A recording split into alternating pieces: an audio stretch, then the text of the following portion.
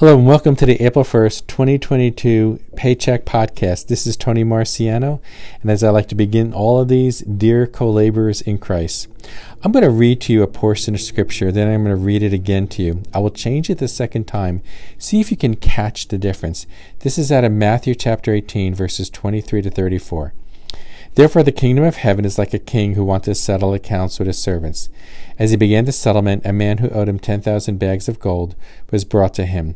Since he was not able to pay, the master ordered that he and his wife and his children and all that he had be sold to repay the debt. At this the servant fell on his knees before him. "Be patient with me," he begged, "and I will pay back everything."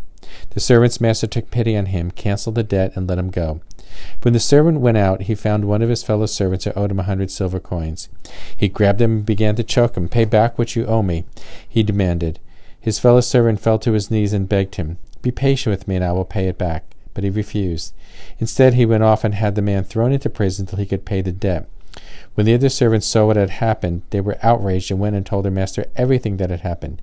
Then the master called the servant in. "You wicked servant," he said, "I cancel all that debt of yours because you begged me to do that. Shouldn't you have had mercy on your fellow servant as I had had on you?"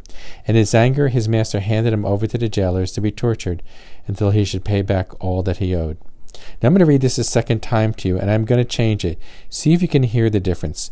Again, this is Matthew chapter 18, verses 23 to 34. Therefore the kingdom of heaven is like a king who wanted to settle accounts with his servants. As he began the settlement, a man who owed him 10,000 bags of gold was brought to him. Since he was not able to pay, the master ordered that he and his wife and his children and all that he had to be sold to repay the debt. At this the servant fell on his knees before him. "Forgive me," he begged, "and I will pay back everything." The servant's master took pity on him, canceled the debt, and let him go. When the servant went out, he found one of his fellow servants who owed him 100 silver coins. He grabbed him and began to choke him. "Pay back what you owe," he demanded. His fellow servant fell to his knees and begged him, "Forgive me and I will pay it back." But he refused, and he went off and had the man thrown into prison till he could pay the debt. When the other servants saw what had happened, they were outraged and went and told their master everything that had happened. Then the master called the servant in. "You wicked servant," he said, "I canceled all that debt of yours because you begged me to. Shouldn't you have had mercy on your fellow servant just as I had had on you?" And in anger, his master handed him over to the jailers to be tortured until he should pay back all that he owed. I changed the text in two spots, verses 26 and 29. I replaced the words "patient with me" to "forgive me." The man asked for patience. The man never asks for his debt to be canceled. He asks for an extension of time. He asks for 3 more days. He walks out of the king's presence believing he has 3 days to prove to the king he can come up with something to appease the king's wrath and save his life, while in truth his debt was canceled. God in Christ canceled our debt.